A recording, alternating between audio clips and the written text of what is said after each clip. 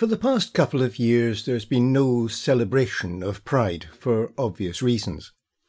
However, it's made some of the local community here think more deeply about Pride Month and what it means, not just for those who are lesbian, gay, bi, and all the other variations of gender identity, but what it means for society as a whole.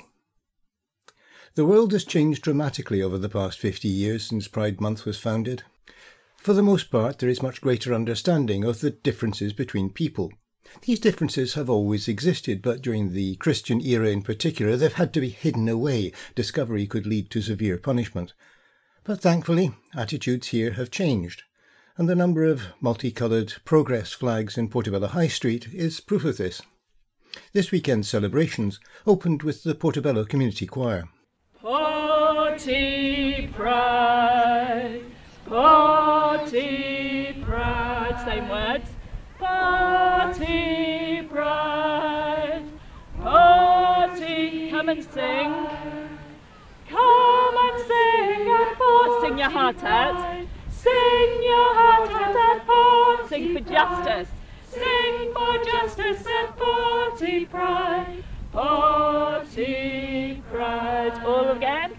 Party Pride.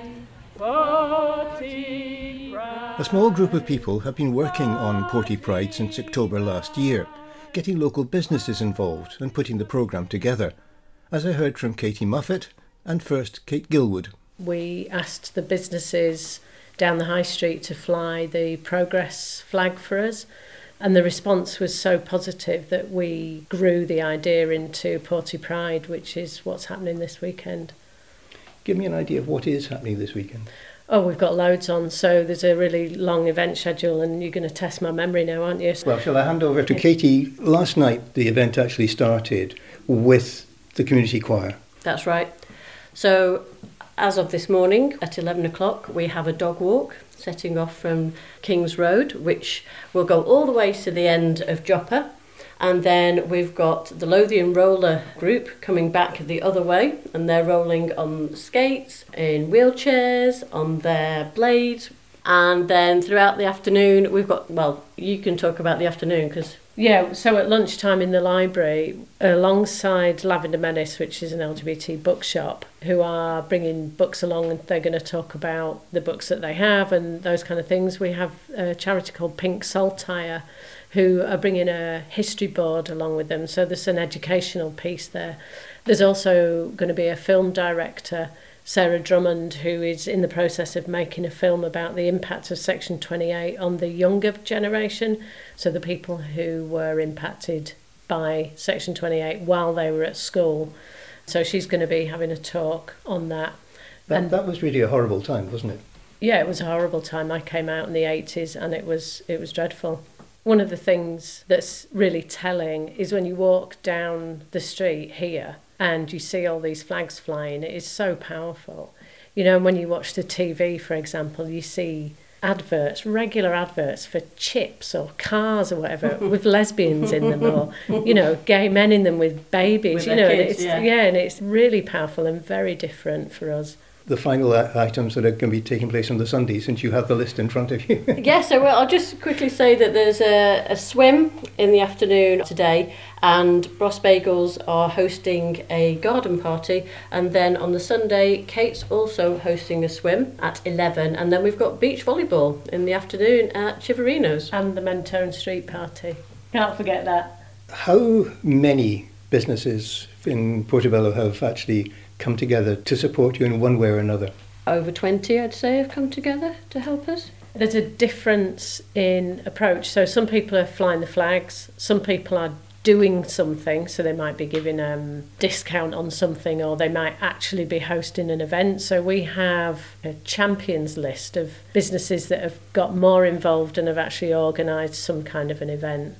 We've kind of done it in a tiered approach, if you like, but allowing people to put the energy in that they're able to, bearing in mind that the businesses here are small businesses, you know, and things are tough these days. So the energy that they've put into it has just been incredible. But Chivarino's in particular has been, by the look of it, really quite a strong supporter.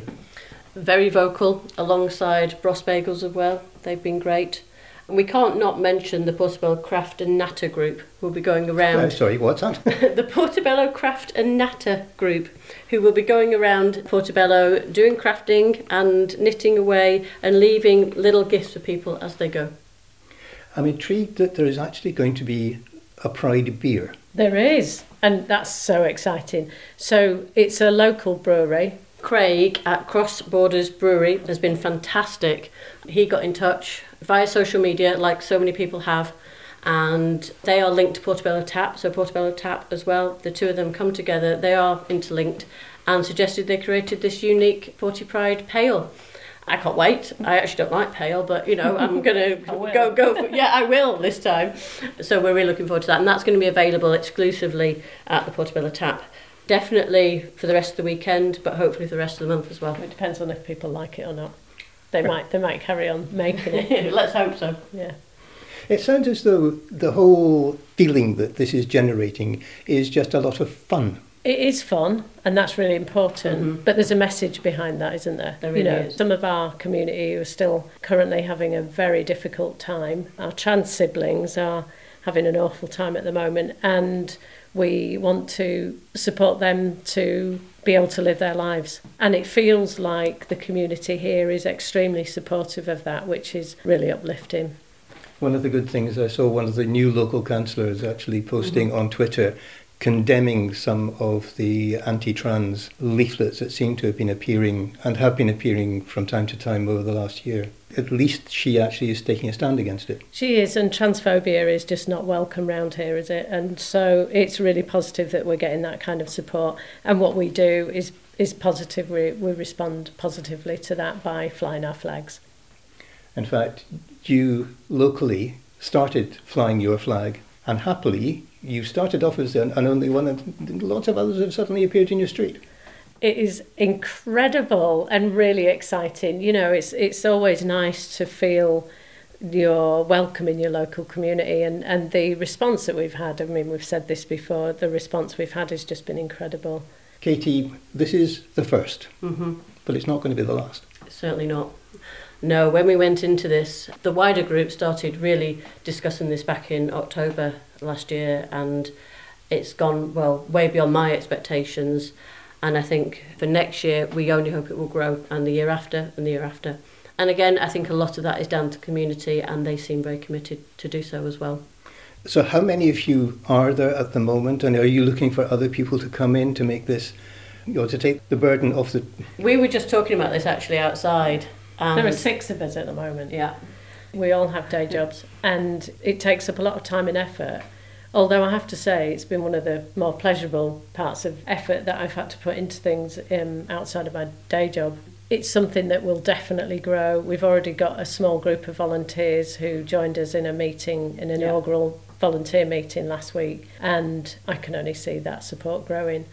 In terms of what we'd imagined or what we'd hoped would happen, this is exactly what I'd hoped would happen. It's great that it is. It's great that we're getting this kind of support. And yeah, we will definitely carry on. You never know, we might have a Pride March down the High Street at some point in the next couple of years. Who knows? You can find the full programme of this week's events by going to portypride.com. There's a link in the description to this episode. Both Katie and Kate have been keen to stress that they chose this weekend to avoid any conflict with the Edinburgh Pride event, which takes place next weekend, and they want Porty Pride to have its distinctive place in the calendar. That's it for this week. If you've any ideas which could make for future episodes, please get in touch through social media or by email to theportypodcast@gmail.com. Thanks for listening, and we'll leave you with the sound of the excellent Portobello Community Choir from last night's performance.